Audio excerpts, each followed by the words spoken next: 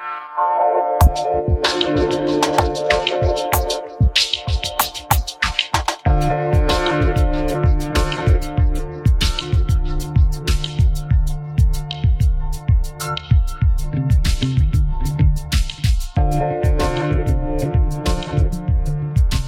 back to the Magic of the Spheres podcast. This is Sabrina Monarch, and this is a show about spiritual lifestyle and personal evolution. And hello from Bali. You may hear the sounds of chickens and some other noises as I record this intro today. Today's episode, I interviewed one of my mentors, and I'm so excited to share this conversation with you. I had chills during the conversation and even chills when I was editing it. Lucia Anais Satyagraha is a master EFT practitioner, oracular tarot consultant, and certified tapping into wealth coach. She is such an empowering person. She truly is a coach through and through. Her spirit, the way that she approaches life, and our capacity to access our power, reprogram our subconscious beliefs and the trauma that we're storing in our body is really, truly magical. And so often when people come to me for astrology readings, that people want to know about love and money, love and career. And these are also Venusian things, love and money. And when we're talking about money here, Lucia makes a point that money is not just about wealth and luxury, but it is about purpose and impact. Something that I really love about this conversation is that we went to such big philosophical, big idea places about the context of these issues. And we also talked about some very pragmatic things that you can do in your life to enhance your relationship with love and money. So I think that this episode is going to be very transformative for you. And I'm very excited to share it. So a few things about Bali. It's a little bit hard to say a lot in that I feel like I'm in the midst of this big transformation. While I've been here, I've interacted with a lot of other travelers, and it's interesting because I have traveled by myself in the States before, but I tend to meet people that live there. And here I'm meeting a lot of other travelers, and so I'm getting to know the archetype of the traveler more, that Jupiter, that Sagittarius energy.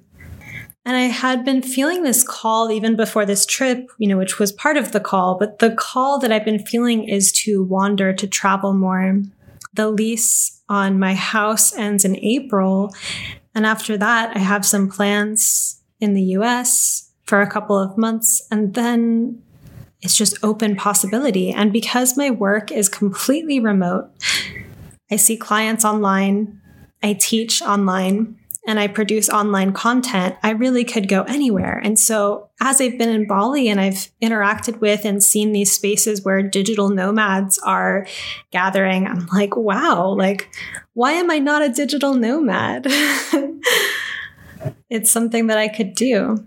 And another thing that has come up that I find funny is that people, ever since I was in the airport to start this trip, have been really kind of reflecting back this wow, it's so bold of you to travel alone. And I just want to make a PSA that I am an Aries. I'm an Aries sun.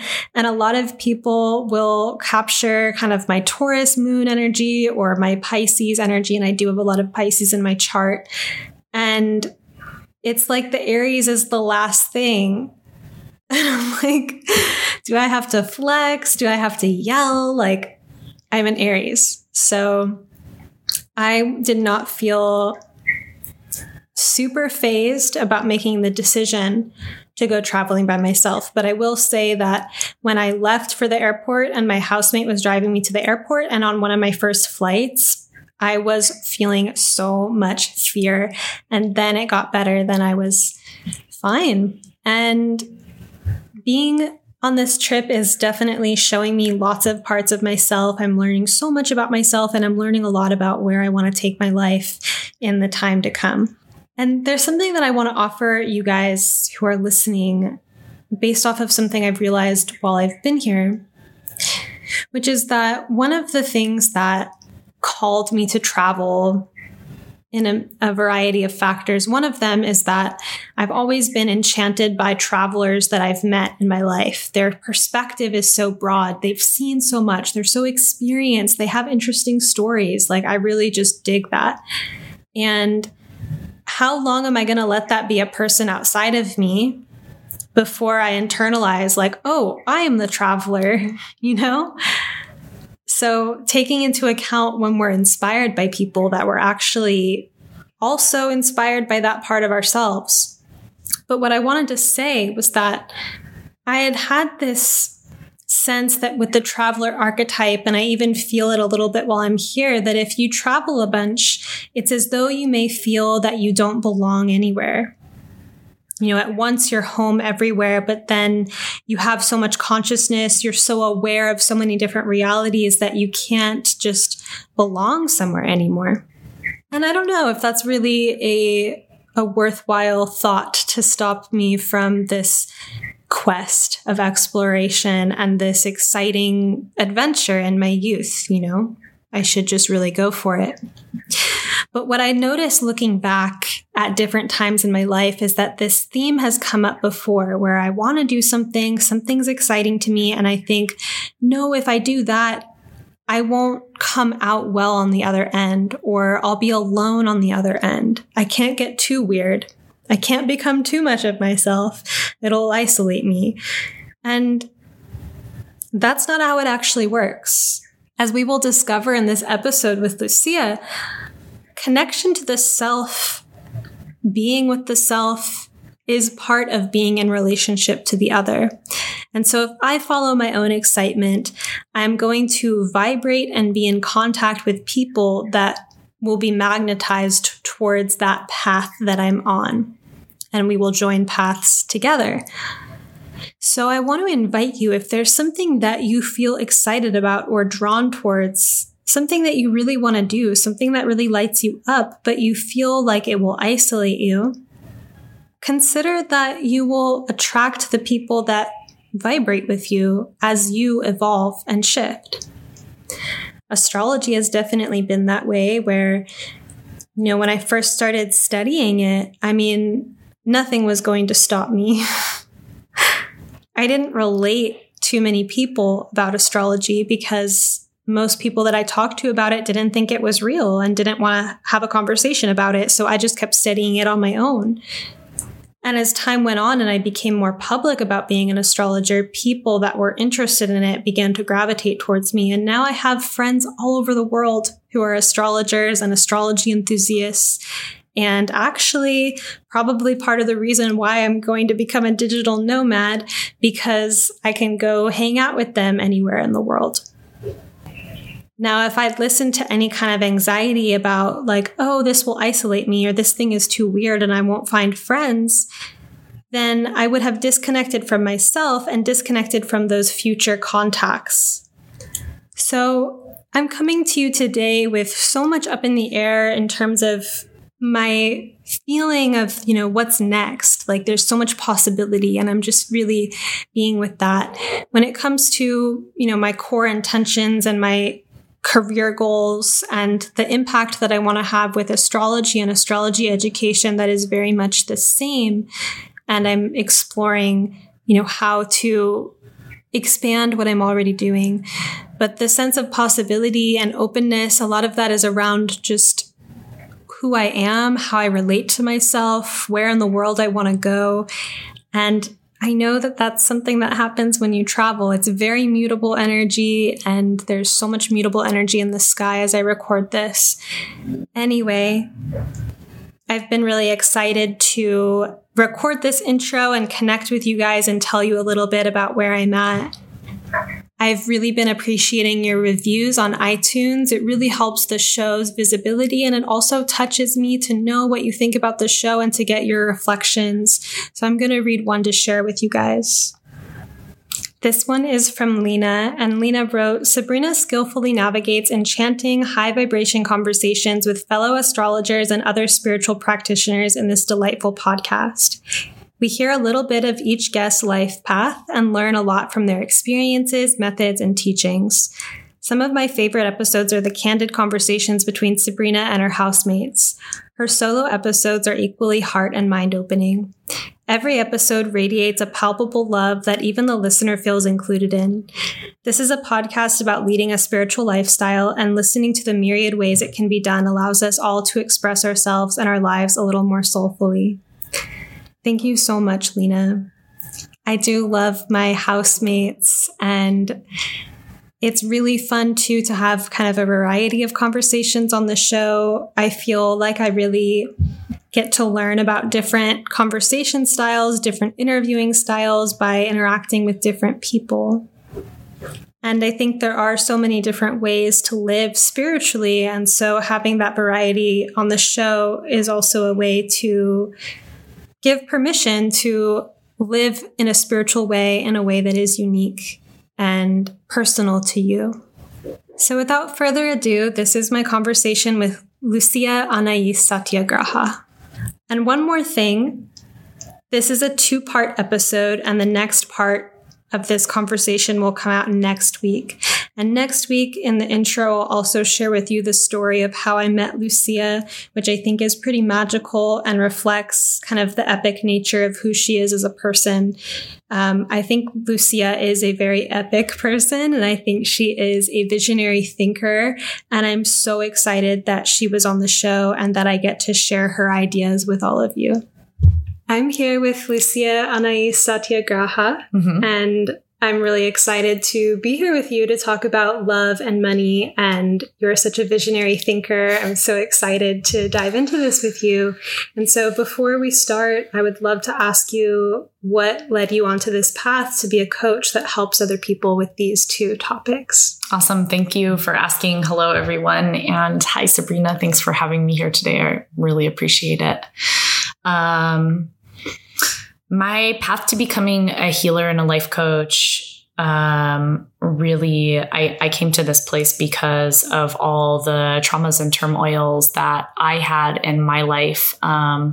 Growing up, I was raised in an abusive family household, and it was extremely challenging for me. I have a very sordid past of even joining a gang when I was young. Yeah. And being in and out of detention centers and treatment centers and things like that, for getting into fights and being really angry, having so much rage and anger and hurt about the wounds that I was carrying around with me. And slowly over time, though, the thing that kept happening, which I really believe that the universe always provides for us, is we're always given a way out. We're always given a different choice or multiple choices. And so along the way, each time when I was given the opportunity of somebody who showed up in my life who loved me, or who was a teacher, or who showed me a different way or some sort of grace, I found that I really moved towards that and really continued to change the way that I look at things and how I was moving and acting in the world. And as I got older, it just became one of the most profoundly important things to me to heal my relationships, my relationship with myself, my relationship with my family, my relationship with the rest of the world, to have good, lasting, beautiful, healthy, extraordinary even relationships. And that's part of what led me on my healing journey. And then also in regards to finances, it's a similar story, being so broke, where money and relationships touch every aspect of our lives, and they make a difference on how we feel and think and see the world and see ourselves and our place in it.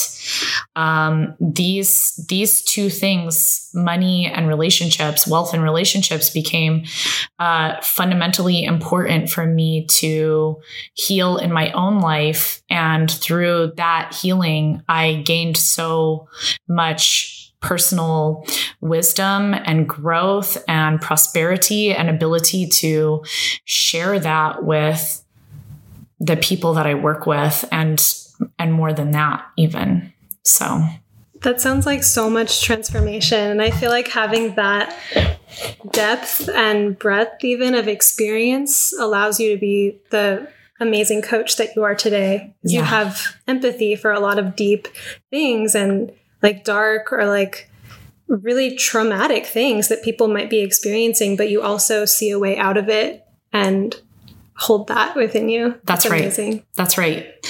And as far as that goes, what really made the most sense was there's a lot of stuff that I talk about that is about the law of attraction and spiritual growth and our thoughts and our feelings coming first, our beliefs coming first. And also so many simple and pragmatic tools for how to change our relationship to money, for how to change our relationship to relationships. So for those people who want to have better friendships, better work relationships, partnership, how to have an extraordinary partnership once you have partnership, all those kinds of things, how to be my own best friend, right? How to be your own best friend. True.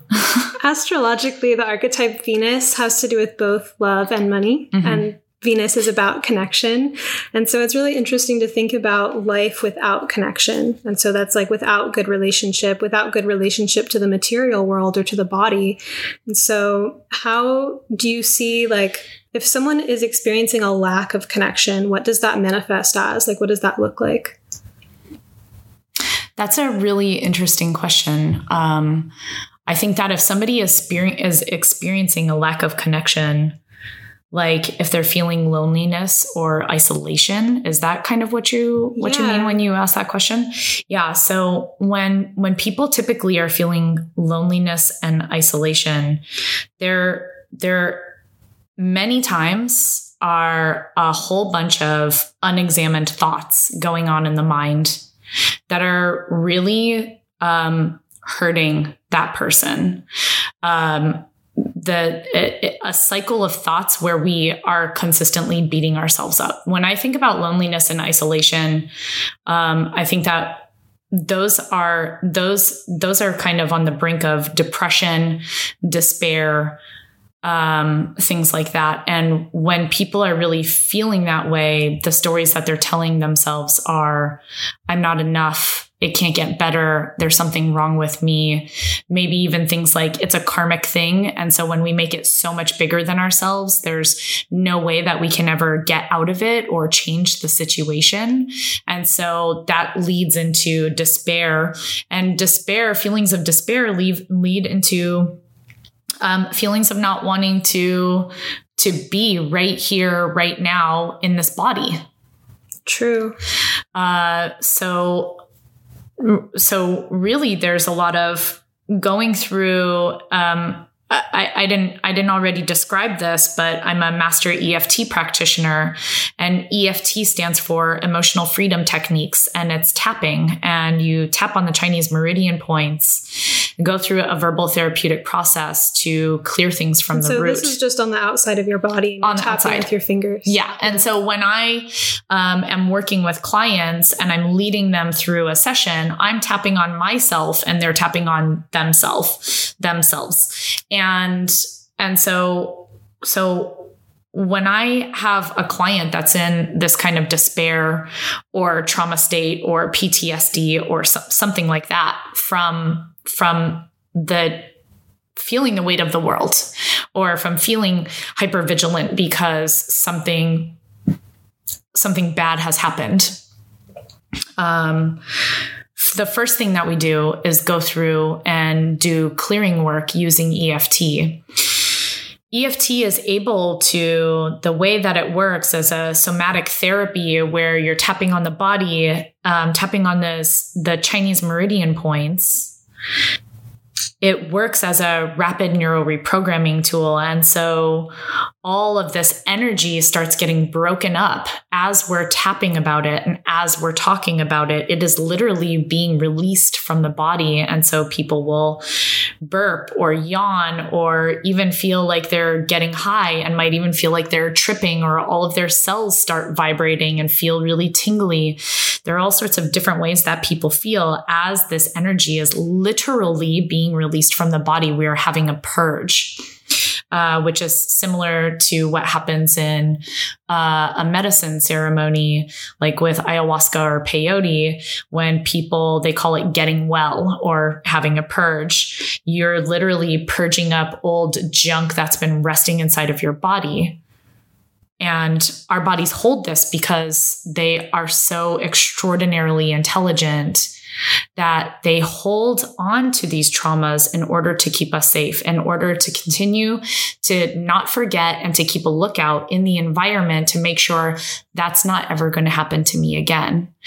And when we actually release that, because I'm forgetting the word right now, it's slipping from my mouth, but the issue is that as we continue to be hypervigilant about things and not wanting them to occur, the inverse actually happens. That's the word I was looking for, where we create more of the situation. We draw in more of the situation that we don't want because we're looking for it in the environment all the time. Ooh, yeah. Like we're wired to meet it. Right. Like when you're shopping for a red car and then everywhere you go on the road, you see a red car, right? And so as we do the clearing work and we actually purge that information from our bodies, the way that our bodies are holding on to it, then we create more space in the body, in the spirit, for the spirit to know that it is safe to be here in this body, to fill out space, to take up space, to, in essence, fluff up our auric field and clean off our angel wings, because we all have them. Yeah. And so when I'm working with somebody who has this deep state of despair, the first things that we work on are identifying where those traumas came from, what they were, and then doing EFT work with them. So, and sometimes I'll send my clients home with a bit of homework to do, because it's good for us to get some of that big, huge, chunky stuff. And it's also important for them to do the daily work. And then we start to identify all the superficial thoughts that we have on a regular basis that are a result of those old traumas. And then we work on changing those thoughts consciously. So it's like these two modalities of EFT work and coaching and how they work together. Like EFT, I kind of think of as the moon, and coaching more as the sun. Like EFT is kind of more like a snake that goes in to clear out the roots of the junk that's been resting inside your body and your heart and all of those things. And then the coaching is like, let's get that shit out of your head. I love that. That sounds like the eclipses in a sense too. There's like an eclipse snake, or like the movement of eclipses resembles a snake somehow. I'm not describing it super well, but this like transformation of programming and of programming in the ego, which I see as the moon. Mm-hmm. So what you're also suggesting then too is that our thoughts are not necessarily real. Our thoughts are, I'm curious actually what you mean by that when you say that. Yeah, that just because we think something doesn't mean it points to a reality. Okay. So I think that there's a level of attachment sometimes that people have to the thoughts that come in their mind. Like a thought will come in and they just roll with it and believe what it's saying, rather than having a detached, like, oh, that's an interesting thought. Why is that there? And then additionally, to shift our thoughts on purpose is a whole other So to answer this question, thoughts are a vibration of consciousness, right? And so thoughts are as real as the table and the microphone and all of the different, and like the beautiful altar that is set up right here that we're sitting next to. Thoughts are as real as the physical form because of the experience that we have as a result of those thoughts. And even, and I think that more what you're asking is about the truth of thoughts. Yes. Right? Yeah. Like, are all thoughts true or not? And here's the thing is that our minds are like little puppy dogs. And if we give them a job, like if we're like, fetch this, if we give them a job, they will run off and go fetch for that particular thing. So that's the same thing as, what is it actually called? Anyways, whatever. So when we give our minds a job, and we can either do this consciously or unconsciously, these are the thoughts that we're thinking, right? So the thoughts that we're thinking, that's what I was saying, is our mind, like a puppy dog, wants to collect evidence for us. So we can think a thought, and then we go, do I think that that's true or not? And if we're good at managing our minds, then we'll be spending much more time being conscious about the thoughts that we have. And so we will send out the puppy dog to collect more evidence that actually serves us because we're choosing our thoughts wisely, because we're choosing our thoughts on purpose. But this can't happen with an unexamined mind. And so we can have thoughts and still collect evidence for them, negative thoughts, collect evidence for them, and they can be the truth. They can be the truth that we experience. But the real question is, does it serve you? If it's not serving me, then I need to spend some time with that thought. Where does it come from? Why am I thinking it? How is it making me feel? And what kind of results am I getting from it? Right? And so once I spend some time going, what are the results I'm getting? Because oftentimes I'll see the results first. I'll see the way things are showing up in the 3D in my world and be like, I'm not sure I like that so much. I'm not sure I love that so much. These results I'm creating. How am I doing that? How am I responsible for this? What actions am I taking? What feelings am I feeling? What thoughts am I thinking? So while thoughts, to get back, while the vast range of thoughts can all be true, it is what serves us. What serves us personally? What serves us interpersonally? What serves us planetarily? Right. So I think, maybe to clarify, that is such a great answer. That let's say someone has a limiting belief around love or money, that thought may manifest as actual circumstances that are real in their life, but it's not the only reality that they're capable of having. That's right. If they do thought work, that they could have a different reality. 100%. Amazing. Yeah. So you have like laser consciousness for identifying what kind of thoughts are at play in an environment. And I'm curious, like, what do you see happening in the realm of love that distorts people's experience of love?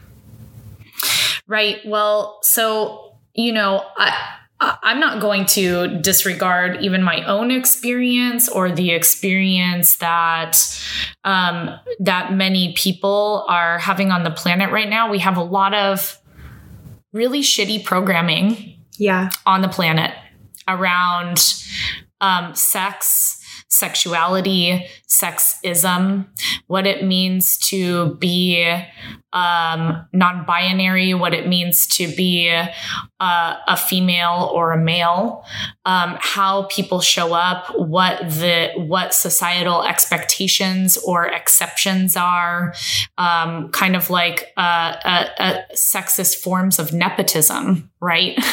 That happen in culture where there's a major imbalance. And so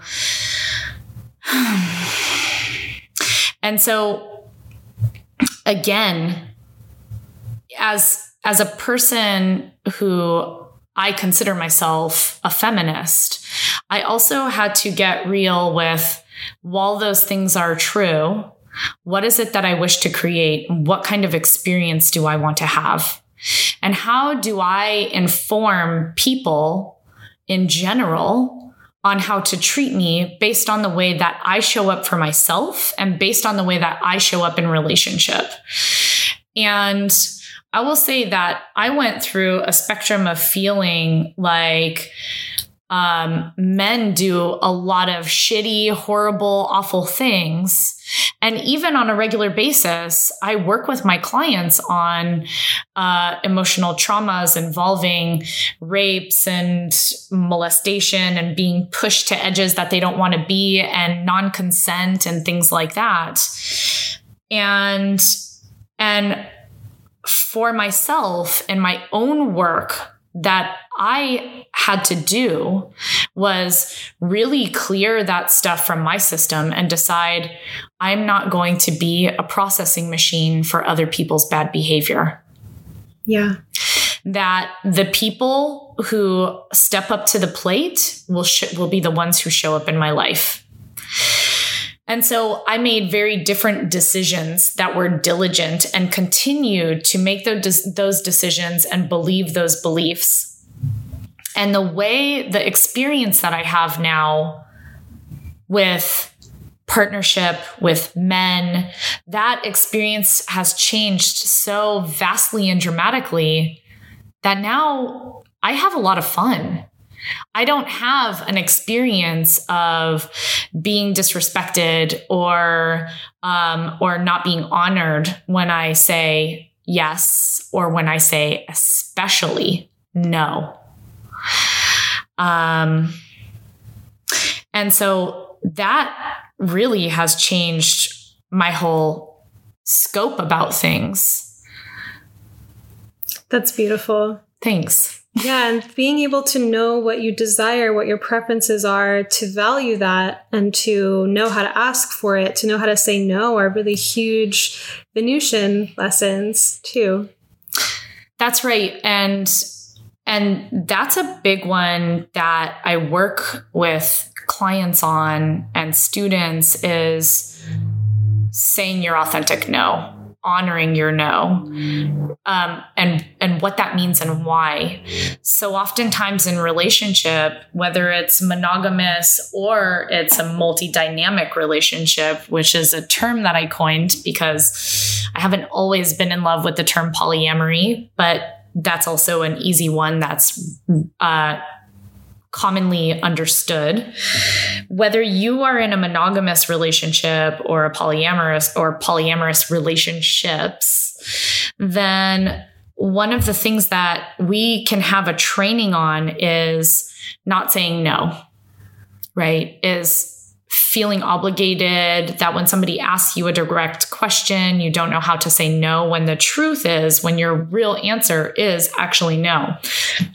And how that leads to people not being authentic in relationship, because really what you're doing is you're people pleasing and lying. And when we lie regularly in relationship and say that we're okay with something that we're really not, then it creates an imbalance in the relationship. It creates...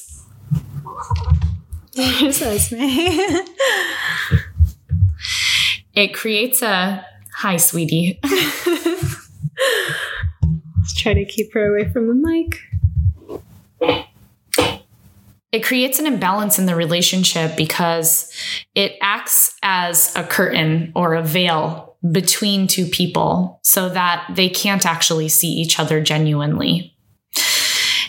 And when we say no with kindness, just no, and we learn how to do that, then when we say yes, we are showing up totally authentically.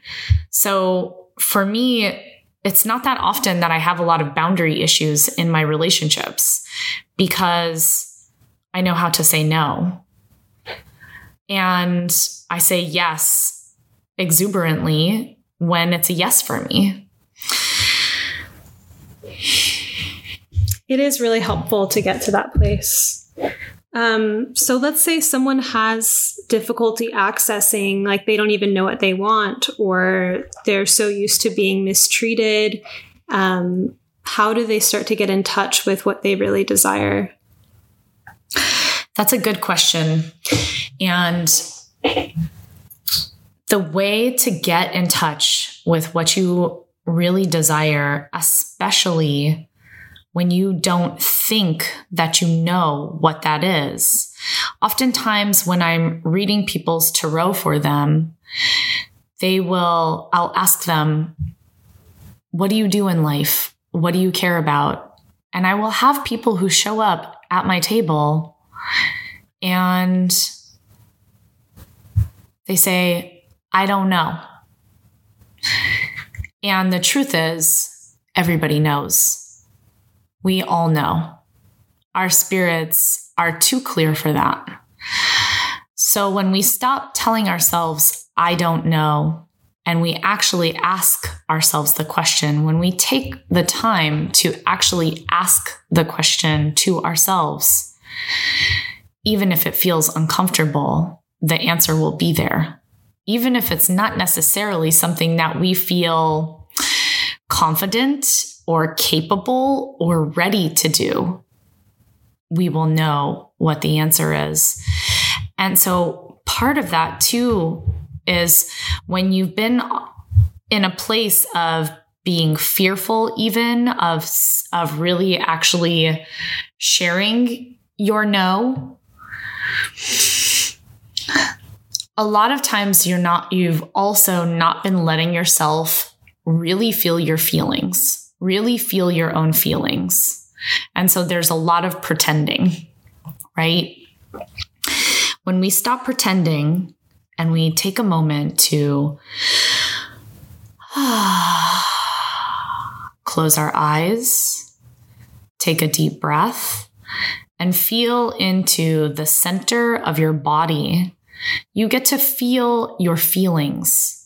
And feeling your feelings on purpose, just like thinking your thoughts on purpose or choosing your thoughts on purpose. You are feeling your feelings on purpose. So whatever is there, not being in resistance to it, and just allowing yourself to feel that, no matter how uncomfortable it may feel. Because it's in the resistance and the fighting of that thing and the pretending that it's not there that we cloud our own judgment of the things that are really important to us. When we are not feeling our own feelings, when we are being in resistance to them, when we're being in resistance with our own mind and in our argument in our heads constantly, we are not able to tap into the deeper wisdom inside of our bodies, inside of our spirits, that is that knowing place. But when we just stop and take a moment and take a deep breath and feel into that space, it's always accessible. That's really good to know. And this sounds too like being your own friend, being your own best friend. That's right. It's so important because, yeah, if that's the perspective, then we would check in with ourselves. And if we were a good friend to ourselves, we wouldn't constantly drag ourselves to places we didn't want to go. And it takes that, I guess, self-inquiry and self-friendship to really start that process. That's right. And sometimes there are things that we give up in the process because we learn a new level of dedication to ourselves. The more that we start saying yes to ourselves and no to the things that aren't right or aren't exactly right, and we keep the dedication, like we stay clear, we're allowing ourselves to move more and more towards our bigger dreams, goals, and realities. That happens in dating. That happens in your purpose and how that's experienced out in the world, what kinds of gigs or opportunities that you'll say yes to and what you will say no to. With love relationships, what people show up and are an almost, but not quite, and how much time we will allow ourselves to spend with a person that's in that field. Right. And for example, if we're spending a lot of time with that almost, but not quite, that's attached to a lot of thoughts, right? Like around scarcity or like, this is the best I can get. Absolutely. Yeah. And so recommendations for dating are maybe 1 or 2 dates, but really there's a thing about us knowing in the field beforehand whether that person is it. What do you mean by that? So what my biggest recommendation is go out, meet people, and have a lot of fun, right? And really get to practice speaking your truth, who you are, what you care about, what you want in relationship, right? And from a totally unattached place, because if you are meeting people and you don't feel that vibrational, magnetic, attractive, electrical, spiritual pull with somebody, if they're just real cute or sexy or fun or interesting or whatever, great. This person gets to be a good friend, or maybe not even that, right? And we're actually, I know a lot of people harsh on online dating, but I think that it actually provides us all a major opportunity because we can meet more people than we've ever been able to before from all sorts of different groups. It's just such a diverse range and opportunity of where people are in the world, who they are, what cultures they come from, all of those things. And so we have this huge blessing right at our fingertips to be able to meet so many different people. And if you're going out to have fun and you're filling up your time, having a good time with people, getting to know people, getting to hear different people's stories and what's interesting and what's important to them, getting to practice having those conversations with other people about what's important to you, then you are creating an even more powerful force field that is magnetizing the right person or people to you. Wow, I believe that. I really do notice that whenever I connect more deeply with myself, with someone else, just with the experience, that it seems to attract more and more connection. That's without my own doing. Yeah. It's like a force in reality. Yeah, because you're having fun. And the more that you do it, the more confidence you build. And confidence is the law of radiance. And say more about that. Radiance is a thing that we build doing prayer, doing internal transformation, doing meditation. Radiance is a grace that we can also call in. Radiance is a way that we are so in love with ourselves and with the world and what we're doing, a knowing of how I'm here to serve, what I have to offer, who I am, right? Sometimes we fall off. I don't always know what's going on with me. Sometimes my life can be a total shit show, but we also, as we do this, we grow it. So it has a compound effect. The law of radiance within ourselves, radiance in our spirits. It has a compound effect. The more that we spend time doing these prayers and honoring the elements, honoring creation within ourselves, we build that radiance. And radiance is like a spiritual beacon.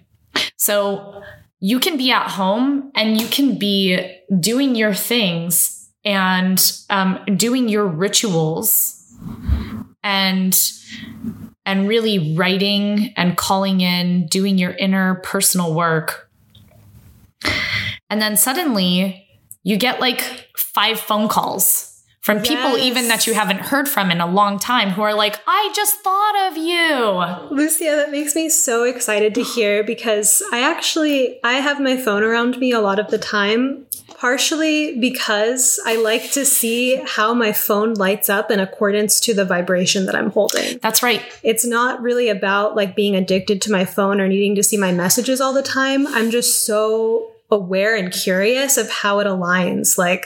And even like the other day, I sat down to think about what kind of career opportunities I wanted to develop and manifest. Mm-hmm. And at that moment, my phone lit up with an invitation to speak somewhere, and they were going to pay for my travel. Yay! And it happened that second that I sat down. That's awesome. I'm so happy for you. Thank you. And things like that happen. I'll be feeling all this love inside of myself, or like this exalted, like spiritual state, and people just like flood in with texts or calls at that moment. I love that word, exalted. Yeah. It's what it feels like. Yeah, it is. And so I think that it's really important to talk about a compound effect too.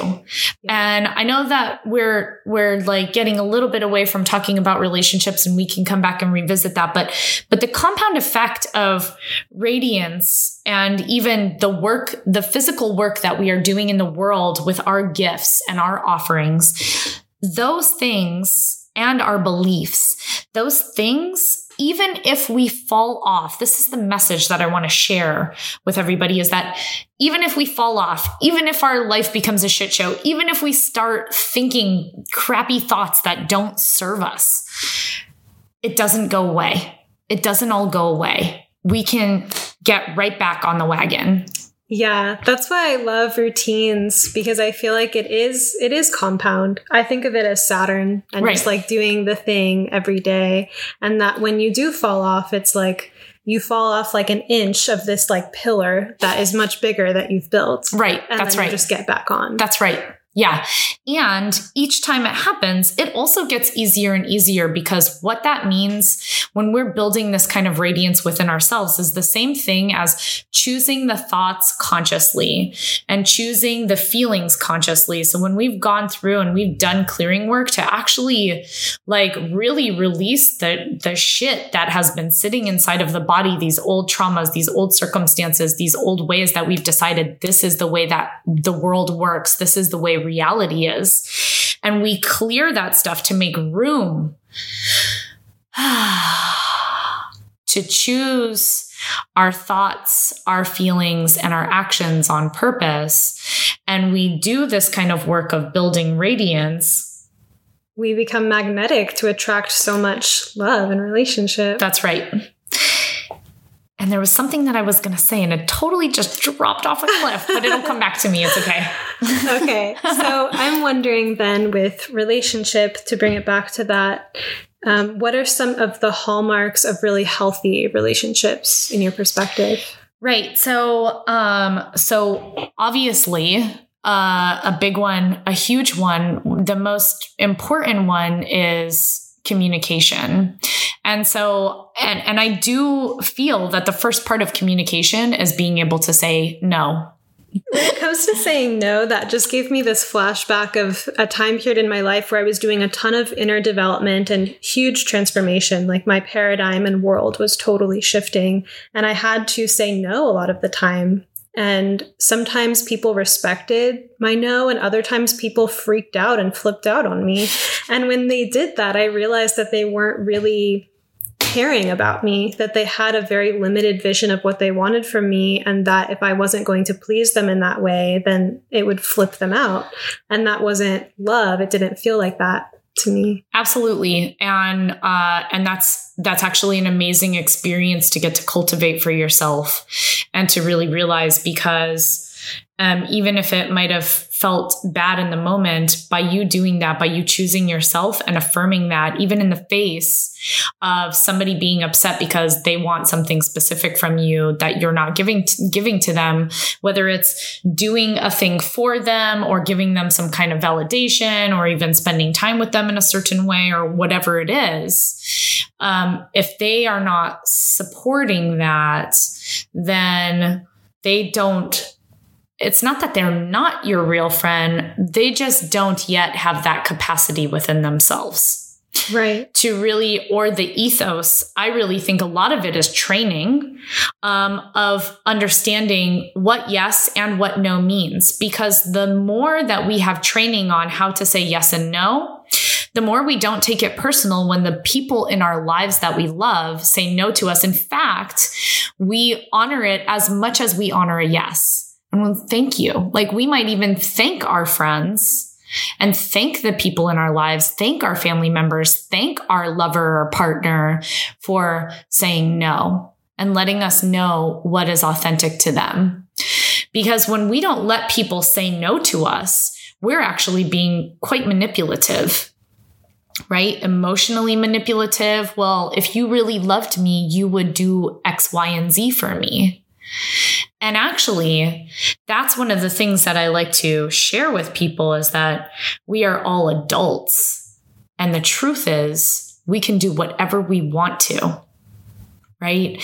And the more that we really honor and recognize that and stop telling ourselves the stories about what our lovers or our best friends or our mothers or our fathers or our children should do for us or in their own life in order to show that they love and respect us, when we stop having all of these conditions that we put on what it means for somebody to love us, then we stop being controlling. We stop being manipulative, because really where that comes from is us believing that if somebody else outside of us does something different, it'll change the way that we feel.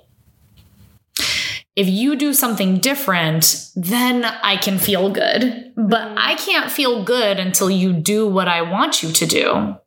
And so you can hear the manipulation in that. And that's especially important to understand, because then if two people are thinking that they need to get their happiness from each other, both people are trying to get the other person to do what they want. And that's a rapid way to have a very destructive relationship. The more that we take into our own power, the ability to appreciate when our partners say no and thank them, because we know, and trust them because we know that they do show up for the things that they really want to, then we make ourselves also a hell of a lot easier to be around, a whole lot more enjoyable, because we're not trying to control other people in order to try to feel a certain way. We also give ourselves so much more power, because when it's up to the rest of the world to make you feel good, you are by default in a victim state. And so you are always at the mercy of what is going on in the rest of the world. And to be an incredible co-creator on the planet right now, it is absolutely crucial for us to step out of the victim role in our purpose, in our relationships. If you want to have extraordinary relationships, you better get out of that victim role. If you want to build wealth in integral ways in life, in this lifetime, you better get out of victim mode. right? And so that's really recognizing all the stories that we have that put us in victim mode, and also how we make it the other, the external, the fault of something outside of us. But when we stop and we look at ourselves and we take responsibility for our own feelings, if somebody in partnership is not doing what I desire, that doesn't mean that they don't love me. I can think of 5 other ways that they do love me. I can think of other ways where I can trust the way that they show up in my life and are here to share love with me. And also, I get to tell myself what I want to think in order to feel good right now on purpose, whether or not somebody does what I desire or want or not. That's really hard hitting. I've had, so much, I guess, transformation already and ongoing in this life around relationship. But I definitely, part of that work is about finding security in myself. And, I remember like teenage love and just how catastrophic that feels. Oh, yeah. You feel like you are dying if that person doesn't call you even. And it's just like, it's like infantile almost, but like that state projected into the moment. And so it's a lot about maturity, it sounds like, and I think it's interesting developing that ethos and that maturity as well. At the same time, because you can have the ethos without the maturity and just do the right thing and be like, oh, you can do whatever you want, but you don't know what you're looking for. And so you could be in a dysfunctional relationship and be like, well, I don't care. Like, I'll find happiness this other way. And there's like something about marrying the circumstances being enjoyable and the relationship to the circumstances being enjoyable. Mm-hmm. Yeah. And the thing is, though, is that more often than not, when we are less attached to the circumstances being enjoyable for us to choose having enjoyment on purpose, more often than not, when we are less attached to those circumstances being that way, they are that way. That's, again, we're talking about the inverse of when I have a traumatic experience and I become hypervigilant and I'm scanning the field for that thing to make sure that it doesn't happen to me again, I'm creating more of that. And when I am choosing enjoyment on purpose, even if the circumstances, the physical circumstances in the 3D in my world are not necessarily, I could collect a bunch of evidence that says I should be feeling super bad right now and feeling really unhappy about things, or I can choose on purpose to be thankful and grateful about all of the things that I do have, about even being in a body right now. I'm glad you make that distinction too, because I've just been thinking about this today, specifically about how to orient to life if there's problems or things I want to fix or whatever, but that also when I tune into what makes me happy and joyful, and when I'm grateful and when I follow my excitement, I get chills running through my body. I feel good in my body. I see the lights and colors that I see. I have inspiration. I act on the inspiration, and it snowballs in this really positive way. And so it's not like when I'm in that state that I don't take care of my responsibilities or do the right thing or say no when I need to. I'm just well resourced. No, you actually get even more done, and you are in this way able to bend reality. And what you're talking about is the state of expansion. So when we move towards the things that give us bliss, and that offer an open space within the center of our being where we feel more like vibrational beings, where we feel actually more light and more joyful, that is the state of expansion. That is bliss. And the more that we create bliss, the easier actually it is for things to just like fit into place like a puzzle. So that I just love the way that you described that. Yeah. Thanks. So should we talk about money, or is there other things we should cover about? Yeah, I'm wondering if there are any other things that we want to cover about relationships. Does that seem good to you? Yeah, let's talk about sexuality. I feel like that's really important and root level. It's like lower chakra. And when it comes to being on a spiritual path, I inherited a lot of teachings when I first started out that we're here to ascend, that it's better to be like in the higher chakras. And that didn't really sit that well with me. And I came into teachings not too long after about integrating everything, and that I would have these psychics, or even my hairstylist, who was also a psychic, told me every single time I went to see her that I wasn't in my root. And she was like, you'll make more money, you'll find love if you get more into your root chakra. And she would just like drill that into me every time I saw her. And I was like, I'm in my root chakra. What are you talking about? But I would go home and like, I would actually meditate before falling asleep. I would imagine a bunch of different pleasurable experiences and like draw them in and down and pretend that they were real. And I would actually start to see the color red and see red lights. And I was like, oh, cool. So like my system is telling me, giving me the feedback. It's being responsive. Yeah. Yeah. And it was, you know, I still feel that way of like, whenever I get into my root chakra, or like I'm in that kind of like primal space, like I feel really expansive and really abundant. And I know that growing up, there was all sorts of social conditioning directly like wanting to sever and cut that off. You know, especially just like being a child, like Pluto and Scorpio generation, like I feel like I came into this life with a certain degree of sexuality, but received the message that that's wrong and bad, before I had the consciousness to really know what to do about that. So a lot of my healing and spiritual work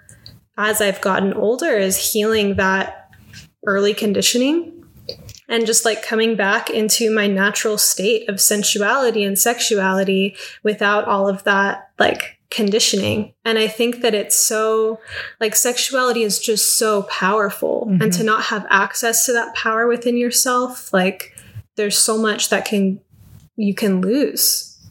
I don't know. That's how I see it. Yeah. And just to touch on that, you know, this is part of why, or not even part of why I would be diminishing it to say that this is one of the reasons why Tantra is so important. And Tantra is the householder's way to God. So what this means, and when I say God, I mean God, goddess, creator, universe, all that is the force that creates, sustains, and destroys. So that's what I mean when I use that word. That this is the householder's way to God, goddess, creator. And what that means is for those of us who can't go be in a monastery and give up all forms in order to connect with spirit in a mystical way, this is where we call it in every action, in the foods that we eat, and what real pleasure is. So there's the difference between feeding your pleasure center, which actually comes from feeling shame, right? It's actually a shame cycle, feeding our pleasure centers, and it's an addiction. And so that's different than experiencing real pleasure. Pleasure is a sensual experience. And what I mean by sensual is what it is to be in a body, to be able to touch things, to hear things, to see, to experience, to feel on all sorts of different levels, from vibration, emotion. And so the more that we sink into this place, and one of the ways that I find that's really healing around sex and sexuality, and also really moving into the power of your root, is by working with elements like fire and water and earth and air, and giving thanks and gratitude to these elements for utterly supporting us without asking for a thing. And the more that we work with these elements, it brings us into the field of I'm safe here in my body. I'm safe here in my roots. And so our roots actually find a way to sink into the earth and to find that space where that is the truth, where we are nourished. And those kinds of densities of shame and not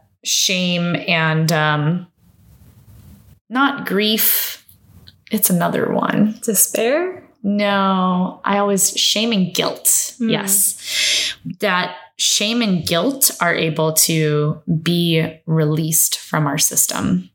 You guys will not want to miss the remainder of this episode coming out next week. We continue talking about love and sexuality, and also talk about money, wealth, impact. And truly, this conversation is one of those that just stuck with me, and I feel altered me, and it's just so powerful. Also, Lucia is an amazing person to work with and to get to know. So if you're looking for someone to learn tapping from, or like a coach to do tapping with, she would be a great resource, a great person to get in contact with. So her contact info was shared at the end of the episode that will be coming out next week. But in case you want to learn more about her before then, her website is love-in-action.us. And her email is luciafullofgrace@gmail.com. And I'll leave that info in the show notes. Join us next week for the rest of this conversation. And in the meantime, stay blessed.